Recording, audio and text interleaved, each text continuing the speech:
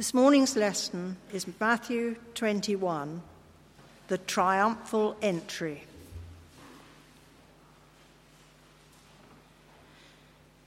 As they approached Jerusalem and came to Bethphage on the Mount of Olives, Jesus sent 2 disciples, saying to them, "Go to the village ahead, and at once you will find a donkey tied there, with her colt by her. Untie them and bring them to me. If anyone says anything to you, tell him that the Lord needs them, and he will send them right away." This took place to fulfill what was spoken through the prophet. "Say to the daughter of Zion, see, your king comes to you, gentle, and riding on a donkey, on a colt, the foal of a donkey." The disciples went and did as Jesus had instructed them. They brought the donkey and the colt, placed their cloaks on them, and Jesus sat on them. A very large crowd spread their cloaks on the road, while others cut branches from the trees and spread them on the road. The crowds that went ahead of him and those that followed shouted, "Hosanna to the Son of David! Blessed is he who comes in the name of the Lord! Hosanna in the highest!" When Jesus entered Jerusalem, the whole city was stirred and asked, "Who is this?" And the crowds answered, "This is Jesus, the prophet from Nazareth in Galilee."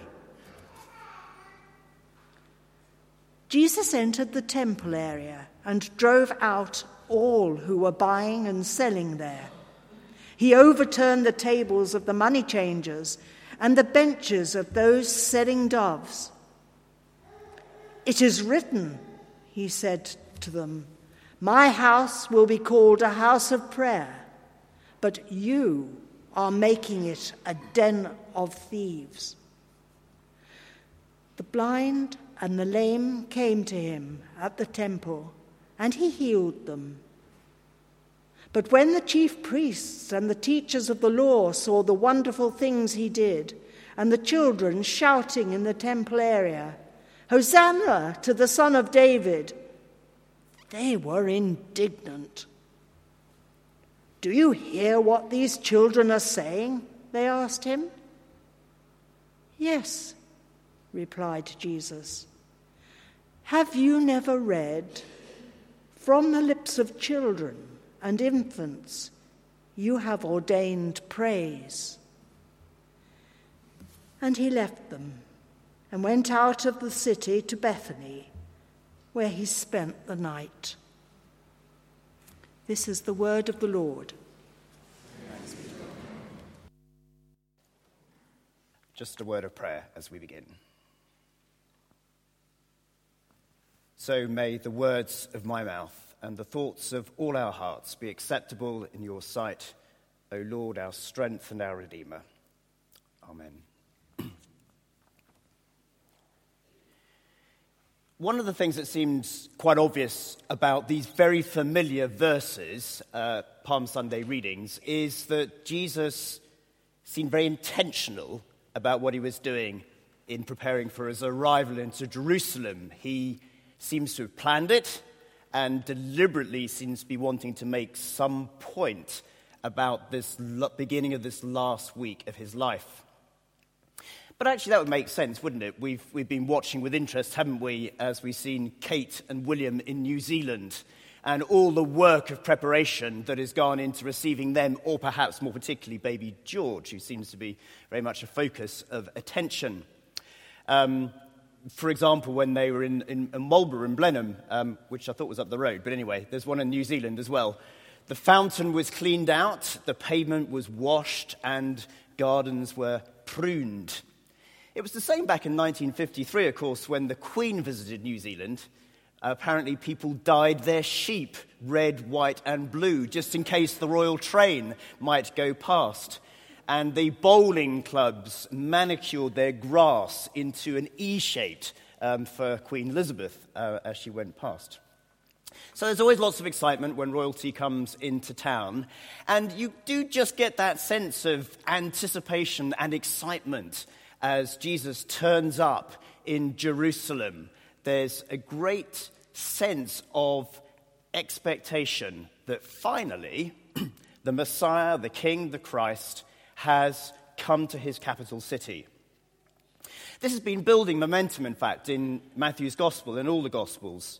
For example, in chapter 16, Jesus asks the question, "Who do people say the Son of Man is?" Well, some say John the Baptist, others Elijah, some Jeremiah or one of the prophets.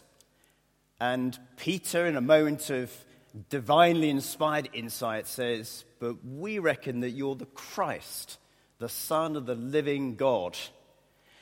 And now as he comes into Jerusalem, there's just a sense in which the narrative gives us this awareness that people are beginning to realize that the long-awaited Messiah, the Christ, has arrived in his capital city. And actually, there are three little hints, it seems to be, in this passage that help us see something of the identity of Jesus as the Christ Messiah. And they're shown, actually, in those words, king, prophet, and priest, each of which are hinted at in Matthew 21. So first, note that the king, and that's the dominant theme, of course, comes to the capital city. And as Jesus arrives near Jerusalem, prepares to go from Bethany into the city, the crowd give him an impromptu welcome. They acclaim him in the actions. They cut down palm branches, they put garments on the road, and he gets what we might call the red carpet treatment. The road is lined and carpeted, ready for King Jesus to come into Jerusalem. But also they acclaim him in words as well, don't they? Words we're familiar with. Hosanna, meaning save or save us. And particularly important for Matthew's Gospel is this phrase, Son of David. Right back in chapter 1, where you have these long genealogies. Jesus is described as the Son of David. Here at last is the King of David's line. And in fact, you hear it repeated again on the lips of children in the temple here in the second part of the reading this morning. Son of David, here at last is a king like David, greater even than David. Blessed is he who comes in the name of the Lord. And through both their actions and their words, they do things that you'd never do for any other human king. An expectation that at last the Christ is here in Jerusalem. But actually, it's not only the actions of the crowd that reveal that, but also Jesus' own actions, his preparation in advance of his arrival into Jerusalem. The king has come to his capital city, but he has done so with his own agenda.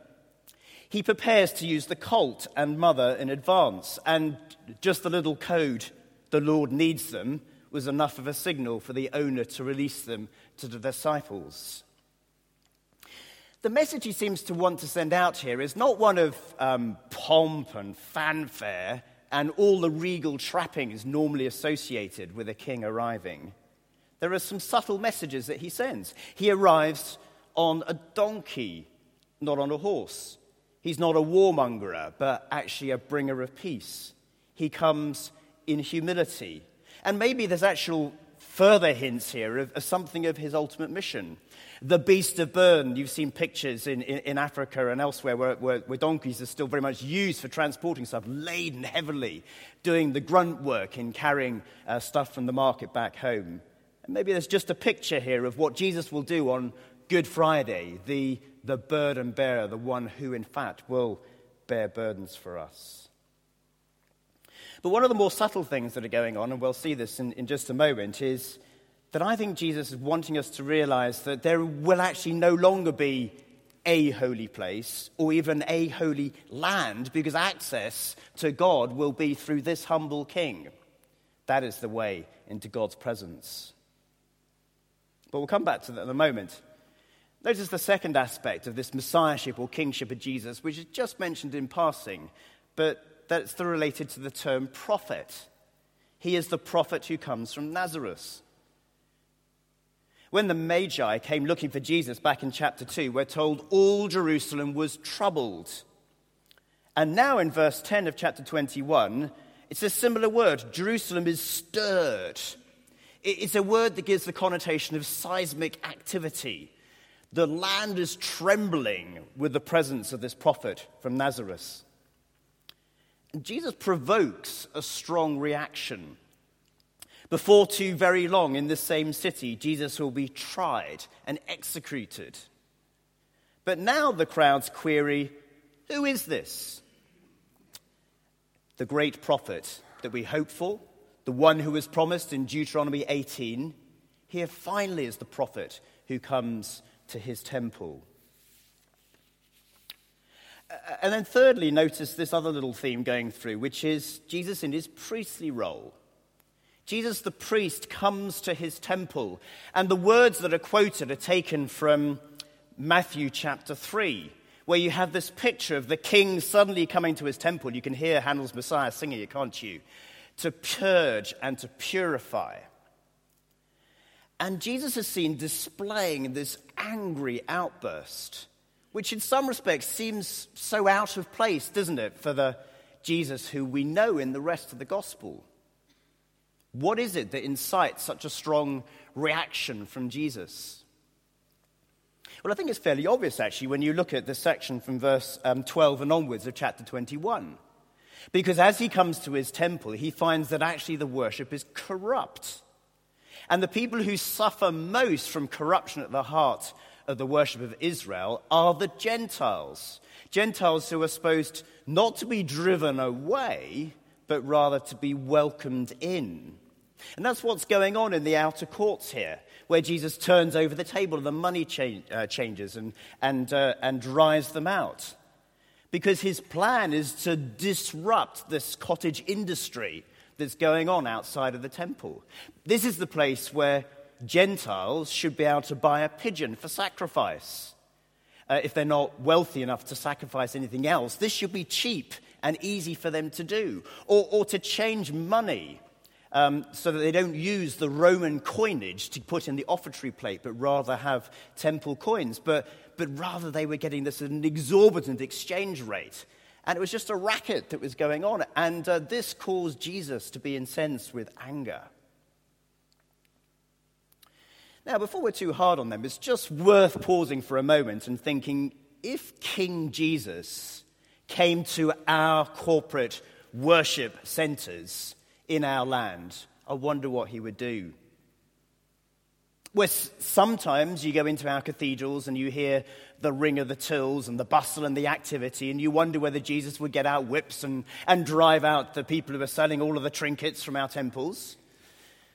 But before we sit too comfortably with condemning other people, I wonder what he'd say about some of our evangelical churches.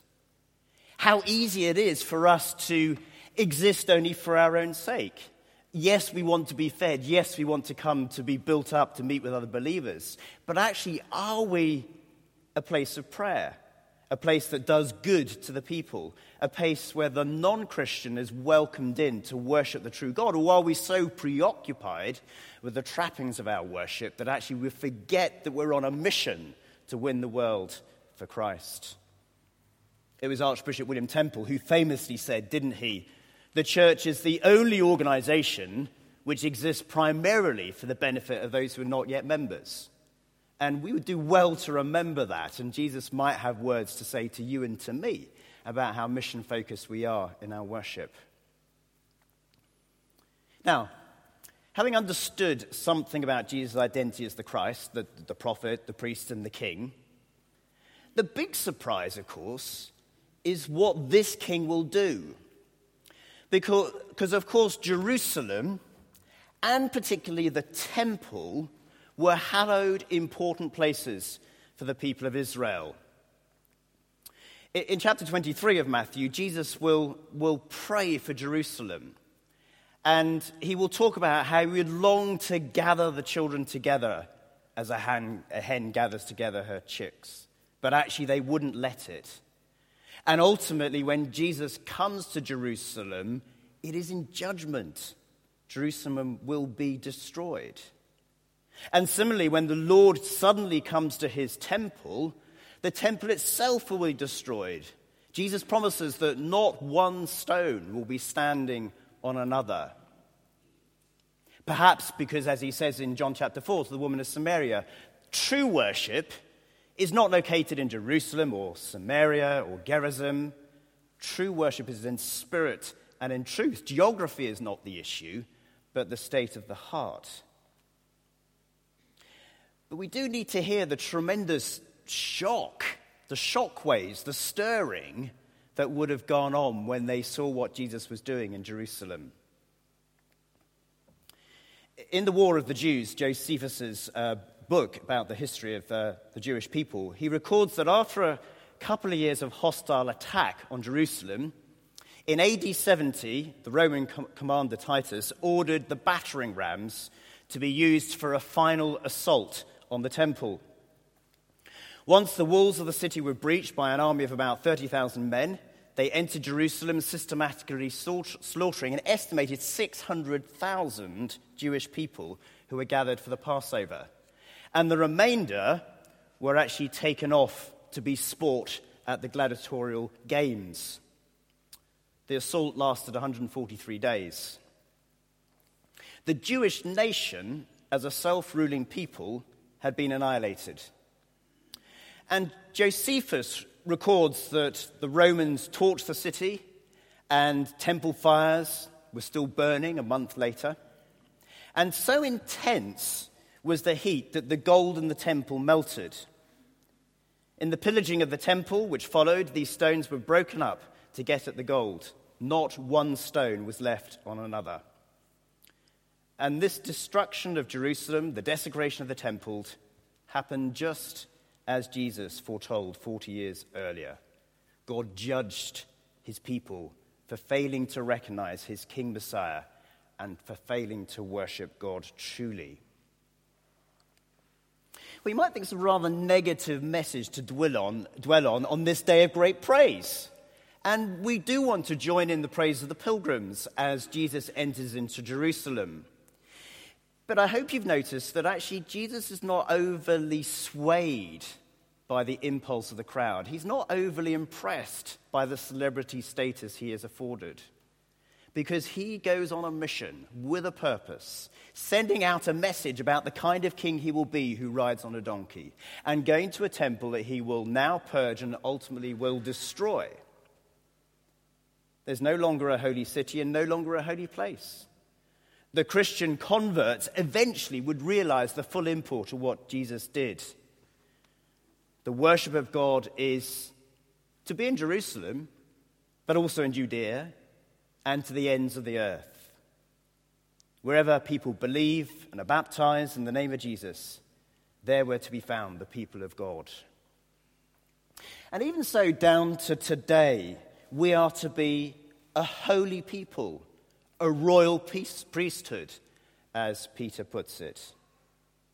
We're to worship the Messiah Jesus, our prophet, priest, and king, and join in the praise, Hosanna. He is worthy of our worship, and it's good that we meet here to do it. We're to make a house that will be full of prayer and God's power at work. But perhaps more importantly, a house that will make it easy for outsiders to find and worship God. But there are subtle warnings in this passage as well, aren't there? God will judge fruitless and faithless churches, rather like the fig tree in the incident that follows. The light may yet go out on Western churches as churches in China and in Africa grow and flourish. When I was in Africa 2 weeks ago, my constant comment to people was, please pray for us, and please send back some of your godly ministers to remind us of the gospel that we brought you 100 or so years ago. Better, of course, is to heed God's warning. Worship, prayer, and mission. Those are the marks of a living church, a house where God dwells. And where you find those things, worship, prayer, and mission, God truly is among his people and is glorified in our midst. Well, let's pray that that may be true. Please join me as we pray.